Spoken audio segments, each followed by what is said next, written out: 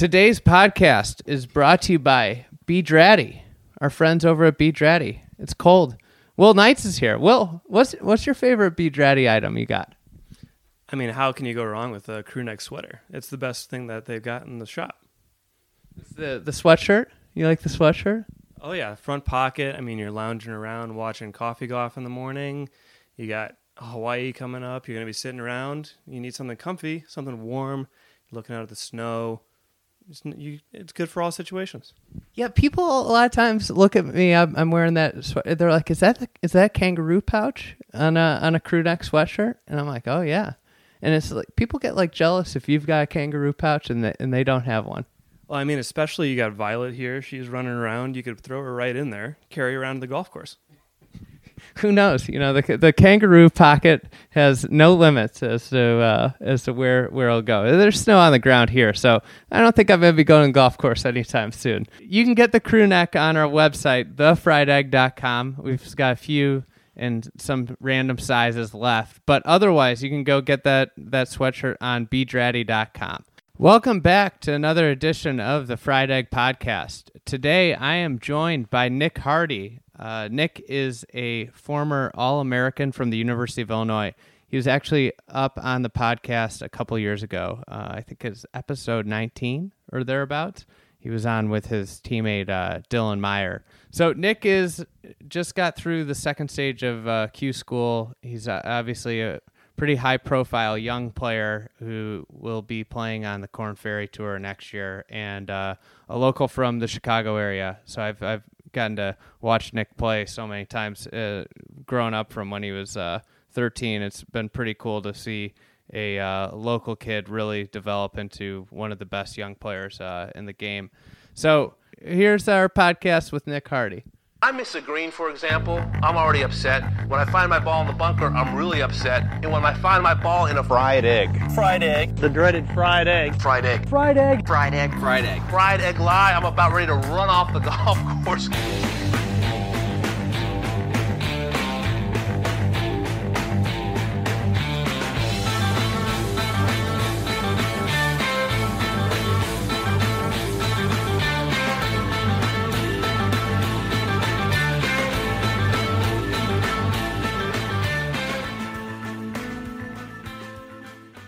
What do you do in your downtime when you're not playing golf? Oh man, I mean, not much, honestly. I like to work out. I just like to chill. Quite honestly, I like to chill because I do spend a lot of time, at golf and just because I love it. I'm always practicing. I'm always playing. But I like to work out and I like to chill. I love fantasy football. I love the Bears. I mean, I love tough season. I set aside all my Sunday afternoons to watch football, but besides that, I mean, I'm pretty bland besides that. Going from college to professional golf, where college you have a lot of built-in distractions to golf, professional golf, you golf all the time. What's been the toughest thing about that? Have you had troubles? Right. No, there's no doubt. I mean, my senior year of college, I remember thinking like, okay, I'm going to be making this transition next year and I'm going to have a lot more downtime than I do right now, just based on having, teammates at hand and being able to, be competitive with them day to day, practice schedule, workout schedule, everything's planned for you from class to studying, everything's, you have your own plan, everything out for you. And, the next year I would have to really just make my own plan and be cautious that I'm not trying to overdo it too, because knowing me, I'll probably want to overdo working on the game and just being there too much. But it's important to build, outside hobbies and have a routine day to day that you're comfortable with. You're making sure you're not kind of overdoing it. And I think I found the happy medium. I mean, I honestly, it's been nice because I just really have slowed myself down on a day-to-day basis. College, you're kind of running from class to practice to lunch to, you name it, you got something to do. And now I just kind of take my time. I notice that I'm moving a lot slower day to day, which is better for me. I notice I drive slower. I eat slower. I do everything a lot slower than I did in college. And I think that's honestly a much better way to live. But I think that's really what I've noticed. Did it take time to figure out that you needed to slow down? No, I guess it just sort of happened. It just kind of just flowed that way because I just had more time and I was able to fill gaps by just eating breakfast slowly every morning or taking more time practicing over, still being, effective with practice, but having more time to do what I feel like I need to do. You go down to Scottsdale in the winter. Do you stay with other guys playing? Or do you have roommates, or do you? Yeah, I stay with family friends. Actually, my caddy Eric Marcus, his parents live out there, and they have a house in the DC Ranch community. So I stayed with them last winter, and I plan on doing so a little bit this winter too. But I also have my grandpa in Tucson, who I stay with for a couple times, and then my buddies Charlie Danielson's out there. So I will stay with him a couple times too. But yeah, having family friends out there for now is great for me because it's, I like to be in Chicago and when it's nice. And so doesn't really make sense. Hopefully I'm on the road in the wintertime when I want to be in Scottsdale. It doesn't really make sense for me to have my own place yet out there. Yeah. Hopefully you're on the road all the time. Yes. Hopefully I'm on the road all the time, but you want to be doing the Asia swing and that's true. This time of year. That's true. So you talked when we talked last time, when you were still in school, you were a junior then at Illinois. You talked about how you work really well with structure. Mm-hmm. How have you gone about building structure now that you get to decide your structure? Right. It's nice, when I was in college, especially having Coach Small develop our own structure in terms of practice. That was really nice. And having, 6 or 7 other guys being able to compete against every single day was really nice. And now I start to realize how lucky I was to have that just fit out and plan for me because, obviously I trusted Coach Small first and foremost with my practice, but with structure in my whole life because he really cared about us. And I knew I was doing the right things. And I believed 100% that I was doing the right things in practice that would make myself successful on the course. And now that, I've spent 4 years at school and learning from coach and learning from my teammates, I kind of know how to practice to get things done and not just be there and just going through the motions. So I try to do things that we did at school in my structured practice and try to complete things in practice and try to feel like I'm getting things done in order to get that confidence, that self-belief instead of just kind of being there hitting balls, going through the motions and whatnot. So having learned from Coach Small and being structured in practice at school, I've been able to do things on my own, but not having those teammates from day to day is the biggest difference. Yeah. Talk about the teammates. I think one of the interesting things with college golf is that it's this team environment. And I mean, your guys' teams at Illinois, great players. I mean, Charlie Danielson, who we were talking about earlier, Thomas Dietrich, Brian Campbell, Dylan Meyer, guys that are playing on PGA Tour, European Tour, having a lot of success. Mm-hmm. What was the practice environment like? Right. Yeah, no, Coach made the practice environment extremely competitive. Like every single day we were doing something to get our competitive juices flowing, like that. And that's the great thing about our team, that those guys you named, every single one of them was super, super competitive. And everyone hated losing in practice as much as they did on the course and in real competition. So that having that every day was such a good environment. And,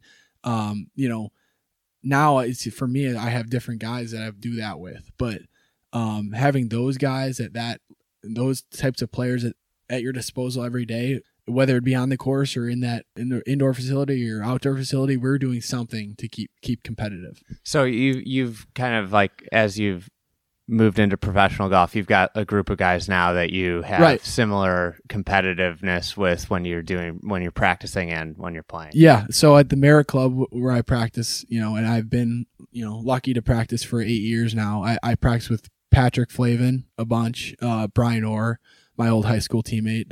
They're both, up and coming players who've just turned pro recently, and Patrick's had success this year on the Latin America Tour. So, I mean, we make each other better. We feed off each other for sure. There's no doubt that over the years we've made each other better, and we're not probably doing similar things, that we were doing at school with Coach Small in terms of practicing competitively, but we're on the golf course just as competitive. We could play for $1 and it'd be it'd be quiet out there sometimes. We would not be talking to each other, just really competitive on the golf course. We don't want to lose to each other. So that's what makes you better, though. What's your guys' favorite games to play on the course? If we got a foursome, we're always playing Scotch games, just 2-on-2. I'm sure many people are familiar with Scotch games, but we would mix up the teams randomly. We always play with Jim Billiter too. They had pro at Kemper Lakes, and it's great playing at Kemper Lakes too because that course is very hard. It can beat you up, especially the back nine. Those last few holes. Yeah, it's so. I mean, it playing that course too has made me better. So it's quite a treat to be able to play there too. Last year, you missed out on getting through Q School Stage 2 just by, what was it, 2 shots, 1 shot? 2 shots. 2 shots. And then you didn't go to play either Canada or Latin America. You kind of did a lot of Mondays, some smaller events in Arizona. You got some exemptions. What was the decision? Did you think about doing Latin America or Canada? Or was there a reason that you didn't do it? Yeah, of course I did. I mean, it was a very tough decision, and I don't regret anything of what I did the past year. And looking back on it, I mean, the year couldn't have gone better. I failed so many times. I mean, I 3-putted the last 2 holes at Q School, second stage last year to miss by 2.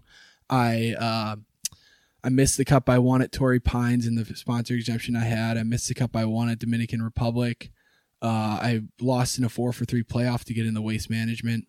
I missed the cut by 1 at the U.S. Open. I mean, just making the cut is not my standard I set for myself, but in order to have any success that you want to have, you got to play the weekend. And I couldn't be more thankful for those experiences now. I mean, I've learned so much from those experiences, and I'll never forget the feelings I had after those tournaments.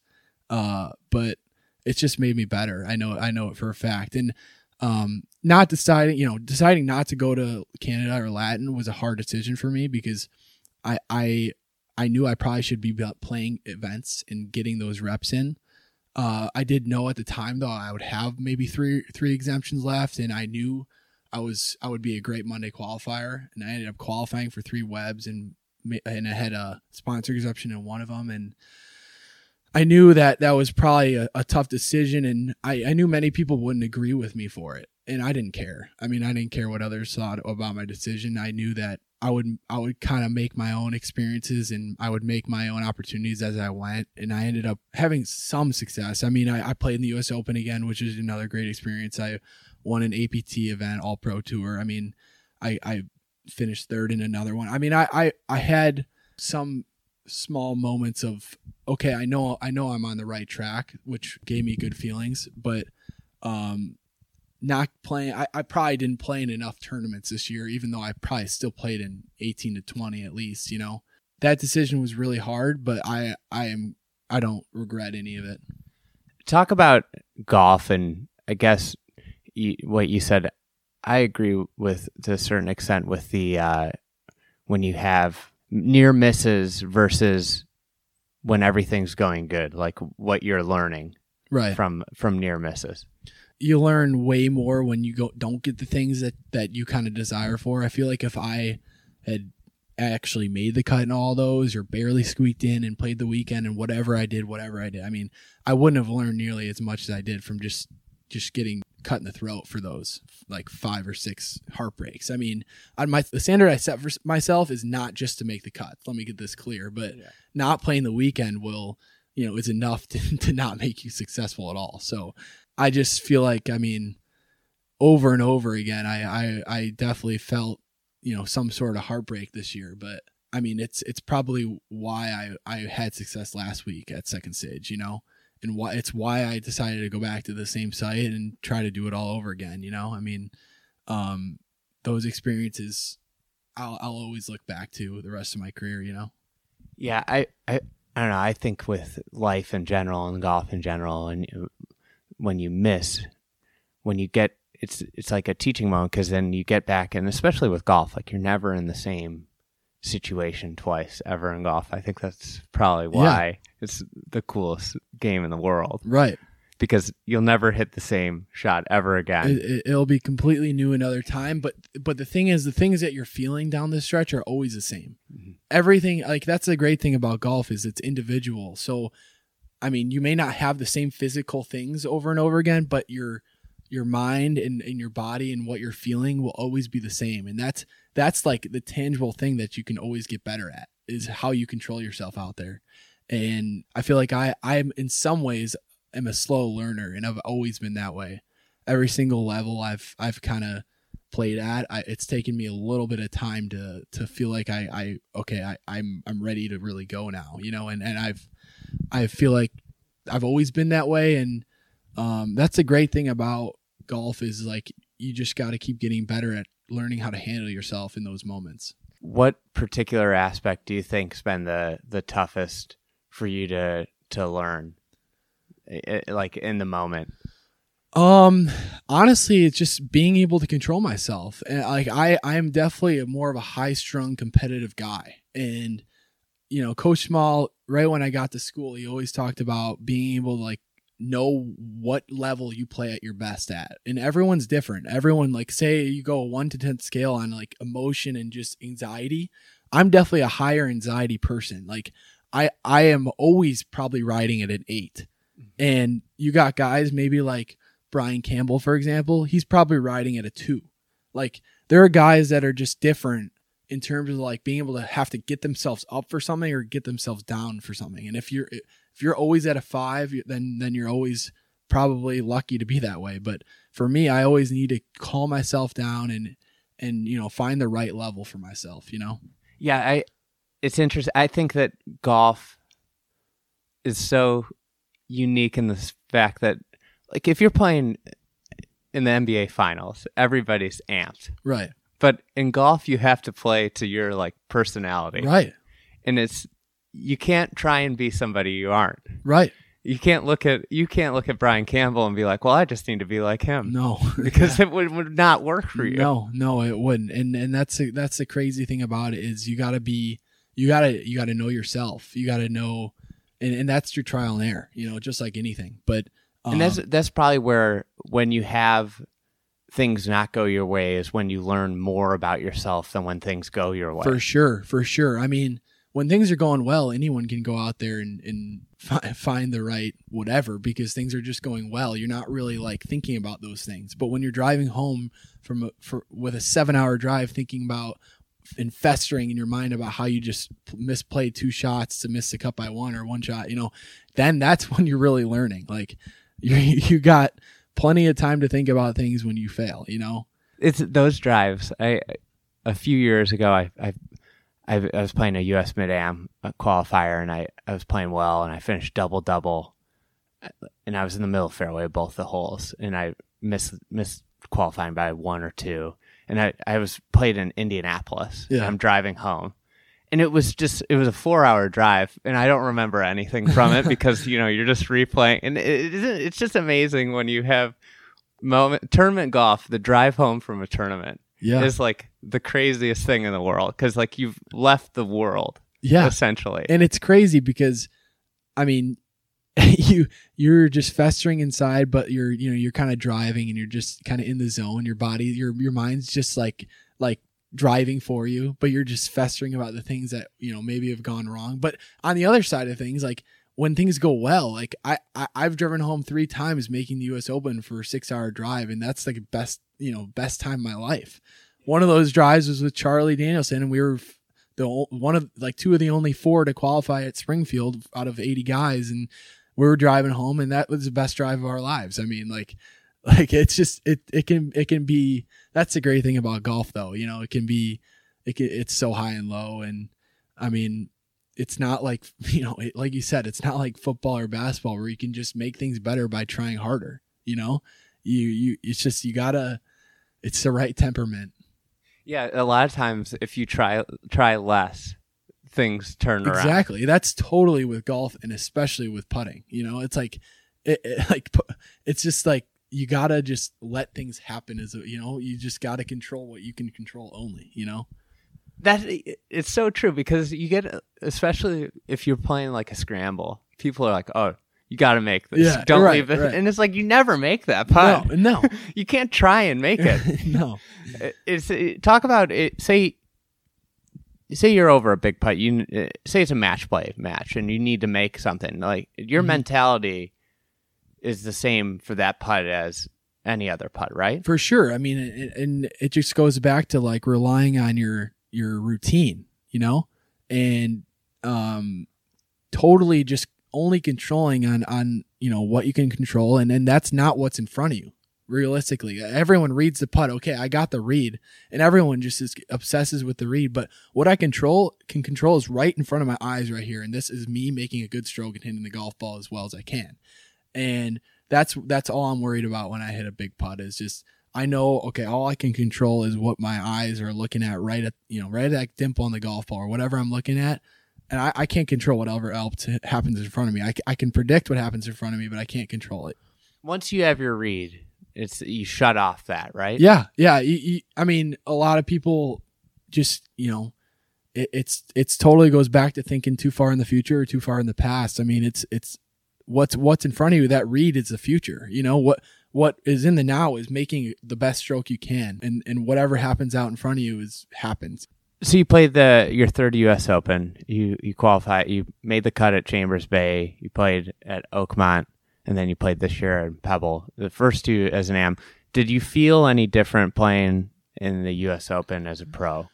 Yeah, I mean, my feelings that week were so different because I honestly felt like that was the week where I felt like, okay, I can compete against these guys. Like I really believed it. And you got off to a great start. Yeah. I mean, looking back at that week, and I was really frustrated again and missing the cut by one. And it was another just kind of a heartbreaker. Looking back at that week though, that was huge because it was honestly the first week where I felt like I could beat every single one of these guys. Like I came in really confident. I was hitting the ball as good as I've ever hit the ball. And I just had 2 doubles on the first round that killed me. And there were mistakes that I don't normally make either. It was just normally I take my own medicine and play patiently and all that. But I made a bad mistake on number 9 out of the fairway bunker. I hit a 5-iron trying to go for the green when I probably should have just hit a layup in that fairway and just took a 5. But even the layup into the 9 fairway is not easy because you got the ocean on your right and just horrible rough on the left. So I took everything into account, and I went for the green, and I hit it in the hazard to the right, just barely in the prairie grass in front of the ocean, and ended up hacking out and making a double. And then I hit a great iron shot into 10 that came up short and didn't get up and down. So I was back to even through 10 holes after being 3 under through 7. And I just made another double bogey coming in. And I'm looking at, I think I shot 3 over in the first round, I think, or 2 over. I can't remember. But I shot 2 over in the first round. And then I come back, and I play in the morning on the first round. And I'm playing the afternoon in the second round. Now I'm in the last tee time. And I'm finishing almost at dark. And it was not easy. I played really solid in the second round, and I was on the cut line with 6 holes to go, and I missed a short putt on number 4, and I finished on 9. And I had a bunch of opportunities coming in for birdie the last 5 holes, and I didn't get one to go. And I remember though, after all the heartbreaks I had prior to that U.S. Open, and everything, I had 3 or 4 before that. I knew I was handling myself really well. And I came away with that U.S. Open thinking, well, I know I handled myself so well coming down the stretch in this one. It wasn't that I kind of hurt myself or cost myself by not handling myself the right way. And that was the most frustrating part of it, was I finally handled myself the right way, I felt like. And it just didn't happen my way. And, walking away from that week was just grueling because I knew I handled myself the right way, finally, instead of the ways before where I didn't control myself down the stretch the way I should have. Or you might have pushed too much when right. Or I tried too hard. Or yeah, exactly. I this time I knew I handled myself the right way. It just didn't go my way. I didn't get in for the weekend. And that was so frustrating because I played so well that week. And I remember I probably could have scored. I mean, the way I hit the ball and the way I played it, it could have been a really special first 2 days. It could have been, and everyone could say that, but I really believe I knew it. That's what stunk was deep down. I knew I could be in the top 10 after these first 2 rounds, the way I've hit the ball and the way I've played. And I remember, I was just so motivated right after that. And I got on a plane to Tulsa, Oklahoma to play in an all-pro tour event. And it's like, wow, you're going from the U.S. Open to an all-pro tour event. This is kind of crazy. This is reality. I'm like, this is professional golf. I haven't done anything yet. I have not proven myself one bit. I've gone from the U.S. Open to an all-pro tour event. It's, this is reality. And I actually went into that week and I shot 6 under the first round and 10 under the second round. And that was just all stemming from what I told myself. You won? That was the one I won the week after the US Open. I remember that I was just telling myself the right things after the US Open. Like, okay, like you can't feel bad for yourself after that. I was telling myself, like, I knew I handled myself the right way, and I know I'm close. And I remember that was just all from self-talk, and I knew I was really confident even after missing a cut. That's the thing with golf. Your score's doesn't always show. Right. It doesn't indicate how you're playing sometimes. Because that's the frustrating part. And that's what happened to me at the US Open for sure. It just doesn't indicate, like they always say, there's no pictures on the scorecard, but really in your mind, there's always pictures on the scorecard. Yeah, like you could go out and shoot 75 and be like, God, I played really, really good. Yeah. And then you could play the next day and shoot 72 and be like, I didn't play very good. Oh, exactly. There's no doubt about it. And everyone go around telling everyone how they played after the round or whatever. And there's people everyone's saying the same thing usually. Like, oh, I played so good, but I just couldn't get the putts to drop. And it's the same story for a lot of people, but yet no one cares. Yeah. You just got to go out and get it done. And that's the great thing about professional golf is you got to keep proving it. You can't just, this isn't the NBA where you can sign a 4-year, $120 million contract and you're set for 4 years. You got to keep proving it every single weekend, every single day. And that's the great thing about it. And it's just a total result oriented business. Talk a little bit, you mentioned about the late tee time at Pebble. Obviously, as a sectional qualifier, you get kind of the dumpy tee times. As a sponsor exemption, you get dumpy and that's tee another Monday. thing. That's another thing about it. The number one most popular question I've been asked when I say I played 3 US Opens, who you've been paired with? Yeah. Like, it must be. I'm like, you have no idea their names. I followed you for a little bit, and your playing partners weren't having their best days out there. They're like, oh, you must be playing with some of the coolest players. I'm like, you have no idea who they are. I need to prove myself before I can get those nice tee times that everyone has, How much tougher is it playing in those tee times than, say, even college or amateur stuff where you were, nobody's ever going to say you get put in, they have preferred pairings, right. But in amateur events, you totally get preferred pairings if you're a bigger player. Well, there are different experiences for me. Like at Oakmont, I had the best tee times. I thought I had the third tee time the first round in the perfect morning, perfect greens, everything, and then the third tee time in the afternoon wave. So it was perfect. I wouldn't want better tee times than that. And then in Chambers in Oakmont or in Chambers in Pebble, I had the same tee times. I had the last tee time of the morning wave in the first round, and then the last tee time in the afternoon wave of the second round. So and that's the worst. Think about the totem pole. So it's the worst tee time. Chambers, what were you, a freshman, right? Or a sophomore? I was going to be a sophomore in college, yeah. So they didn't really know who you were, right? No. And then you made the cut, and then the next year you get a prime amateur tee time. And then you're at the bottom of the rung of pros. Oh, yeah. So you go to the back. Oh, yeah. No, it's hilarious, but it's fair. It's fair. But, I knew what I was going to get. I knew the tee times I was going to going into it. But that's the thing. Those tee times suck. But, it's just the way it is. You go into the first round, okay, I got a morning tee time, but I'm 9 o'clock or 9:30, and then I got so much time. Because then I'm 3 o'clock the next day or 2 o'clock or whatever. And you're just the waiting, Yeah, what is that day like?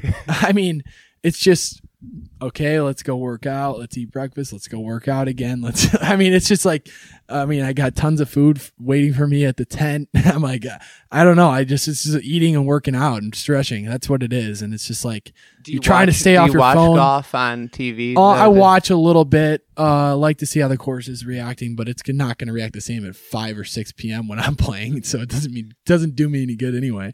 But like, both Chambers and Pebble, I'm getting off the course and it's pitch black. It's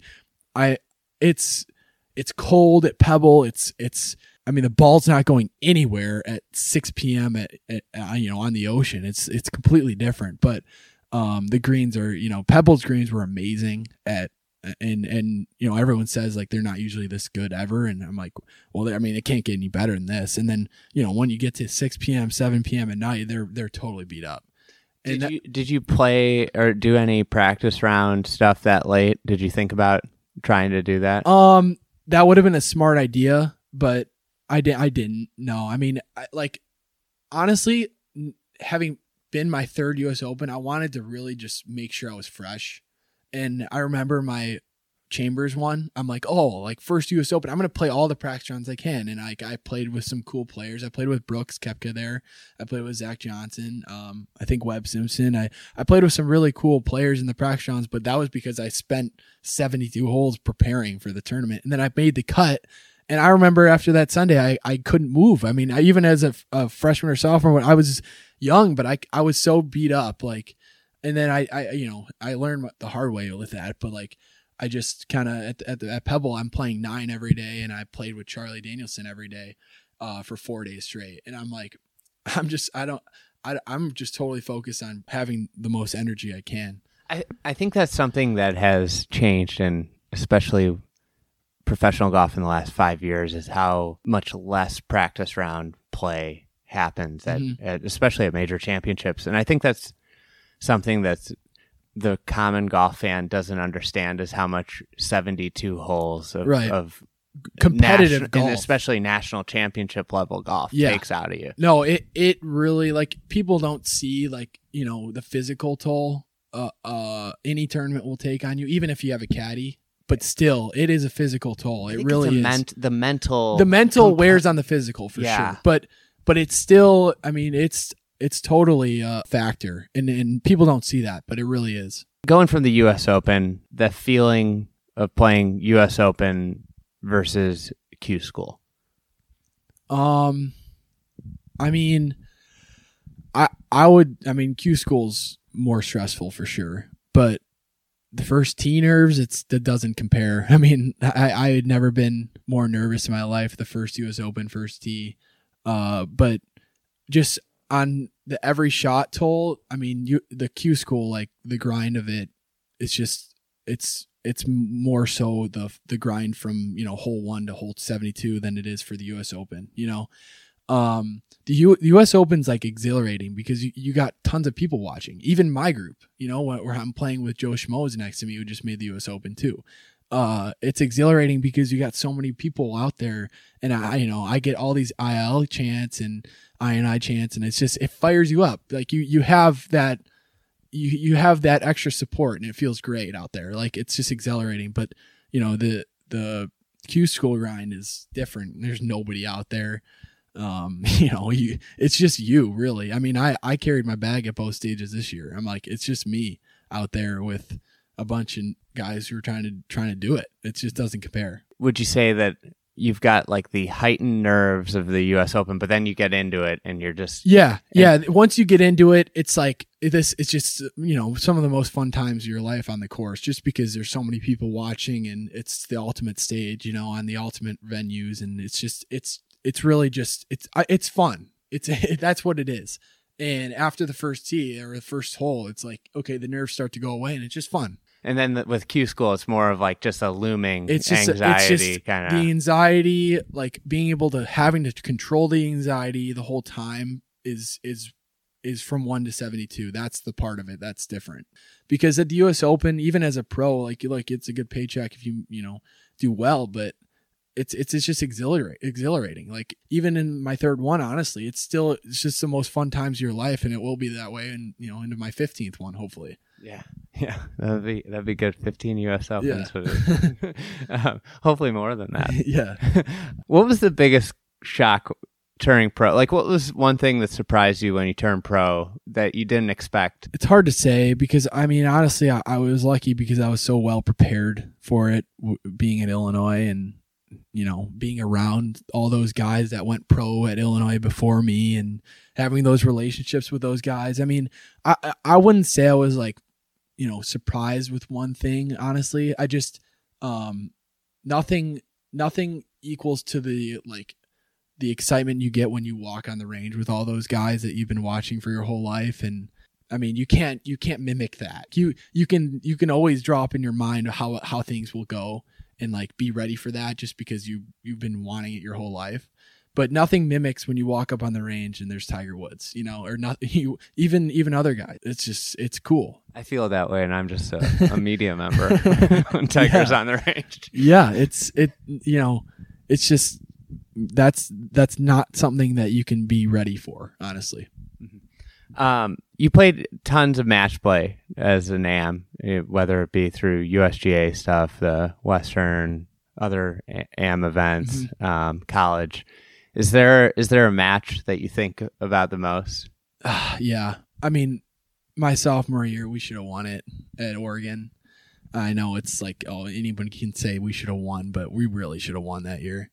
It was like, I think of, I'm not a dweller of the past at all. Like I move on from things fine and I'm better for it, but I'm really, it stings that we never won a national championship when I was there. And our team, my sophomore year, I mean, I've got a poster of my room behind me and it's like how many times we won. We won like 10 of our 13 events that year, or 9 of our 13 events that year.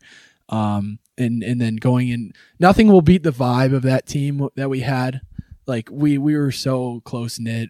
It was me, Charlie, Thomas, Dylan, and Eduardo Liparelli, and then Alex Burge played a lot too. And nothing will beat the vibe of our team that year. I mean, we were so close knit. We were so good. I mean, we had Coach Small too, and that's pretty fun. But I mean, going into Oregon, we no doubt in our minds we were the best team, and we finished second in match play after not having our best stroke play. And I remember we were like 8th going into the final round of stroke play, but that never felt like oh crap to us. We never felt like we're gonna miss match play. We just kind of played a really solid final round, and we ended up being 1 stroke out of Texas for winning stroke play. And we were the 2 seed, and we played South Carolina. And I remember the great thing about the South Carolina match was that they put up Matt Neesmith against, Coach put up Eduardo against Matt Neesmith, and or one of the other way around or something. And Coach, it was perfect because Coach was able to Eduardo was a freshman at the time, and Coach was able to get Eduardo ready for this match because he's like they're talking about how you're the sacrificial lamb, Eduardo.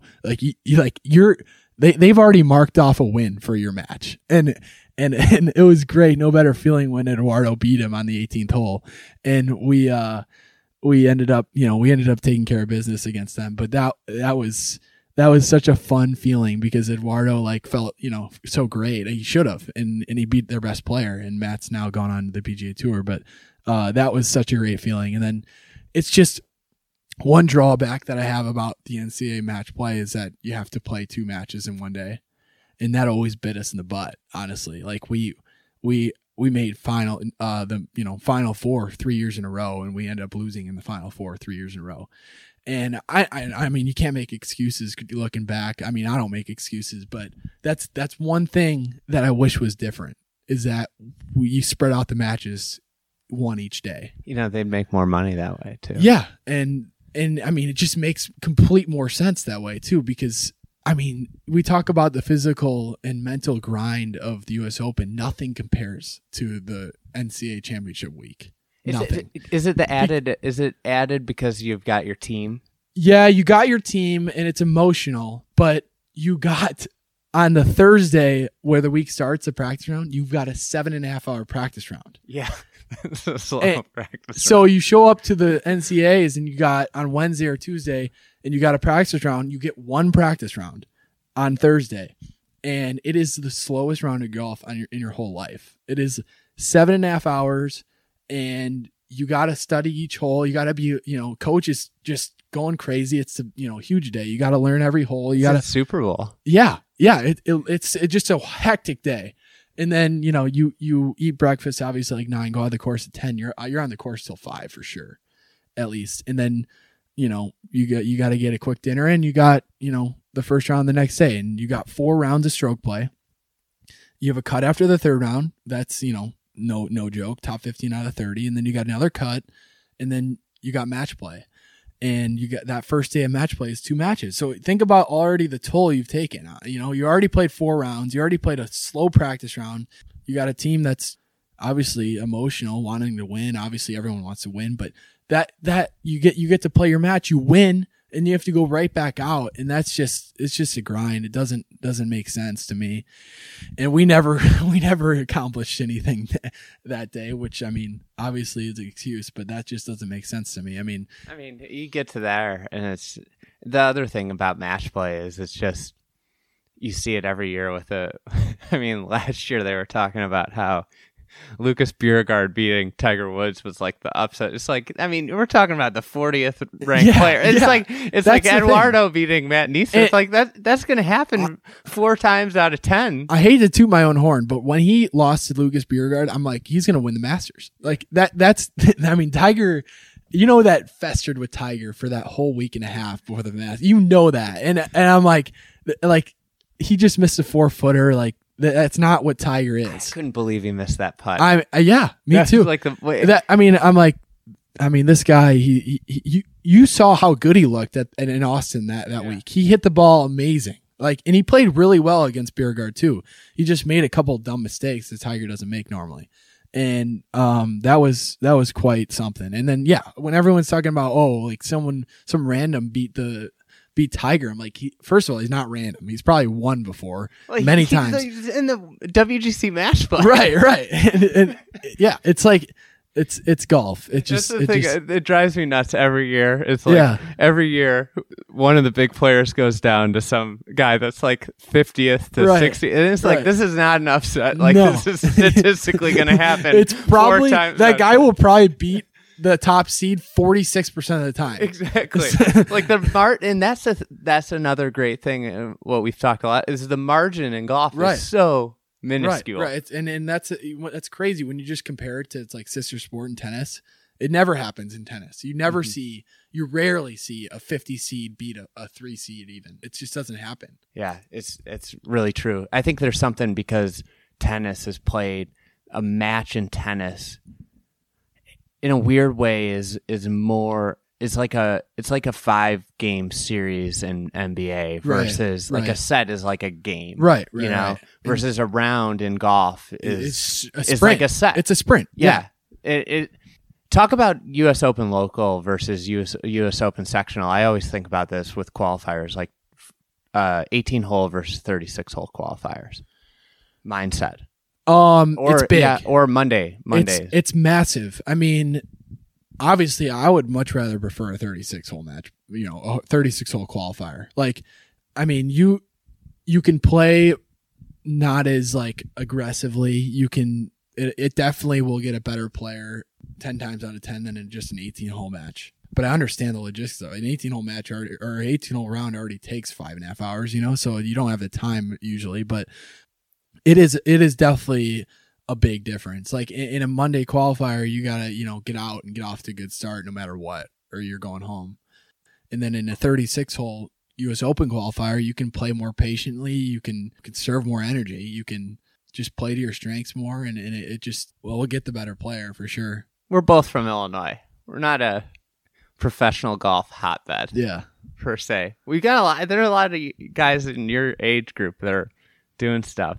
But I don't know if a lot of people know this. So, state junior match play is called the Chick Evans here. Yeah. You're 13, and you and Doug Gim playing all high schoolers Yeah. make the finals as 8th graders. Yeah. Do you ever think back to how crazy? I mean, you guys played your first match against each other since then at the Eastlake Cup a few years ago. But like, talk about that. I mean, and did you know Doug well before that? Yeah. So Doug, I started playing IJG events when I was 9, and 9 and 10 years old, I honestly won a lot of them. I didn't have like much competition at all. Like, honestly, I mean, I'm not trying to be cocky, but that's what it was. And then 11 years old comes around, and you got this new kid who's paired with me in the first term of the year, and his name's Doug Gim, and I'm like, oh, okay, like this is a new player, obviously, and I was a little surprised that he was paired with me, because honestly, the IJJ used to always pair with me with the same guys that were like supposed to be pretty good, and he was really good. Like, he was really good. I don't think he played too well in the first event, because like I know he and his dad say that his dad didn't let him play in events until I don't know if he was able to hit range balls really well, or I don't know. But I know Doug said he wasn't allowed to play in events until his dad let him, and finally he did. And I think I squeaked it out in the first event that we played with each other, and I think it was at Glenview Park. But after that, I mean, Doug and I played a lot against each other, 11, 12, and 13. And then when we were 13, we did the Chick Evans, obviously. And I remember, I think Doug won the stroke play, and I was like 3rd in this or 4th in the stroke play, and I think I was like the 6th seed, and he was the 1 seed, and we ended up both seeing each other in the finals, which was pretty cool. And that was really cool. And I still remember the match, and I'm still kind of beat up about it, because I was 1 up through 14, and on 15, I think I 3-putted to lose a hole, and then we tied 16. And then on 17, Doug made a birdie to go 1 up. And then on 18, I hit this drive. I don't know if anyone knows the 18th hole at Steeplechase, but it's like a dog leg left par 5. Then the second shot, if you go for it's over water. But of course, I was like 4'6" at the time, and Doug was probably taller than me. But I hit my drive right on like the side hill, and I had this baseball swing lie, and I just completely missed it. I tried to lay up with like a 6-iron. I towed the crap out of it, and I ended up under these trees, the small trees on the left side. Like, I remember I had like 190 yards out of the rough, and Doug had laid up to like 100 yards, and I needed to make a birdie. And I mean, to this day, this was probably one of my best shots I've ever hit in my life. But I was under a tree, 190 yards out of the rough, and I was 13 years old, and I had a 5-wood in hand, and I hit the best 5-wood of my life. I mean, I had to like shorten my swing to make sure I don't hit these tree branches, and I just hit this punch. I hit it right in the center of the face, and it was one of those knucklers that came out hot, no spin. But I landed this thing just over the water, probably in the rough, maybe in the fringe, and it lands really soft and kicks up to like 3 feet. And I was just like, that's the best shot I've ever hit. And I remember my dad walking up to the left, just like screaming, like my dad was crazy, probably just going nuts. And Doug's dad was either caddying for him or standing there, and Doug ended up hitting this good wedge to like 12 feet. He's got like a curler, like a 3-foot slider down the hill, and he makes it. Like a 12-foot, 3-foot break slider. And I was just like, damn, like that was quite a match. Like, I mean, and then I ended up, losing 1 down, and they put up 2 down on the board. I'm like, I lost 1 down. But I mean, it was just, I was like, yeah, this kid's for real, You were a little kid, but like when I saw, let me say this. When I saw Doug make that putt last, a couple months ago to make his card, I'm like, I've seen that like 8 times already. Like that. I mean, it didn't surprise me one bit when it went in. That was honestly one of the coolest moments of the whole golf here. Yeah, was for that sure. putt. For sure. Like, I mean, it was like it was a heck of an up and down. I mean, we played 2 Big Tens at Victoria, and that's no easy up and down. You got water right behind you, and it was like a 20-yard bunker shot, and he had like a ball below his feet, and he played a great like side spinner, coming in from the left that chucked up to about 7 feet and drilled it. It kind of like encapsulates pro golf, like right there. It's like this great player. He was way inside the line. Uh-huh. A bad shot here and a bad shot there, and all of a sudden he's on the line, and then he's got to crazy. He's got to get really not an easy up and down to get his card. And it's like, are you going to do it or are you not going to do it? Yeah, no, that's the great beauty of professional golf. Honestly, it's just there's no better way of being competitive, I guess, and the feelings you get, being able to control it, learn how to control it. It's the best. You were a smaller kid growing up, and then you hit this growth spurt, and I imagine your game changed completely. Totally. I mean, I didn't probably break 6 feet until senior year of high school. Like I was in my freshman year of high school. I remember I weighed 120 pounds and I was like 5'3", and then by my junior year, I finally was growing and I was probably 5'10". But I mean, I was such a different player. I was like Dylan Meyer. I was basically like Dylan Meyer. I had a hell of a short game, and I hit these hybrids and woods to 3 feet all the time. And then my game changed, obviously a lot. And once I grew, I kind of honestly I started hitting it further, and my short game got kind of messed up. Like I didn't have the same like technique. My technique changed because I grew, I think, and. Do you think it's also because you were hitting you needed it less? Probably, and I was just always such a talented ball striker. I always knew kind of how to hit greens. I haven't always had like honestly the best swing. I've always had I've always been a little steep. I've always had not the best fundamentals, but I've always been able to know how to feel it around.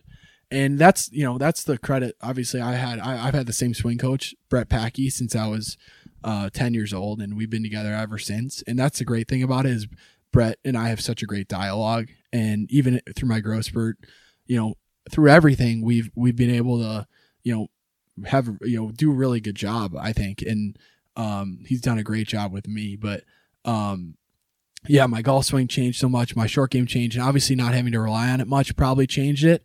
But by the time I got to school freshman year, Coach wanted to change all this stuff about Coach Small wanted to change a lot of stuff about my short game. And, I played well my senior year of high school. I going into freshman year of college, I made the Final Four of the Western Am. I made another USAM. I had been playing really well. In my freshman year of college, I had a good year, but I was just totally overwhelmed with my short game. I mean, I was just, having, obviously not having the best short game my senior year of high school, but I still didn't overthink it. I just kind of went around there and just got the job done. And then, I needed a better fundamental short game, but I needed to change things, obviously. But I was just totally overwhelmed when I started working with Coach Small on it. I ended up getting pretty damn good at it. And right now my short game has never been better. And it's why I played really well last week. And I leaned on it a lot last week, but I feel like when you're a kid, it's not fun to practice short game. No. But then all of a sudden it becomes the most fun thing to practice. Exactly. No doubt about it. I mean, you kind of just don't care when you're a kid. You kind of just do it and find a way to be good at it. You don't really think about the technique of it. But in order to have all the shots, you need to have good technique.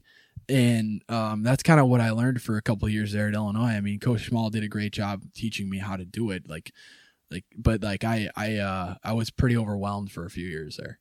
I actually think that the best feeling in golf is when you have an incredibly difficult, the shot where you have to hit it right into a certain spot for it to just kind of trundle over a hill, like on a pitch, and when you nip it, definitely just on tight lies too. Like no better feeling, and I was never good at those, but now I feel like I could go anywhere and chip. Honestly, I was never good at the tight lie, like square face, but gotta keep it up a little bit shots, and that's what I've improved on a lot. I mean, I've always been pretty good at just the awkward ones, flop ones, the bumps, the flops, all those, but the square face off tight lies, off a downhill lie, those are when you get good at those, it's a powerful feeling. Yeah, it's like the most fun yep. when you hit those right, because then the ball just reacts. It's just like how it's going to react. No doubt. Yeah, it's cool. I short game something that I used to hate and wasn't very good at. Right. And then now I don't play that much and I don't practice at all. But short games are where I have the most fun. Yeah, it is fun. It's fun to practice. I mean, I learned that at school too. Coach Small's short game is amazing, and a lot of my teammates were too, like Dietrich and Charlie's. Their short games were unreal. Yeah. So what's the thing you miss most about college amateur golf? College, for sure, miss my teammates and practicing with them day to day. Amateur golf, I mean, the summer events, the slate of the summer events are so good. You know, like you can name every one of them. Every one of them is run amazingly by great people, and I played in most of them. And you know, those were a lot of fun for sure. What's the thing you least miss about it? You know, I almost said slow golf, but it just gets slower.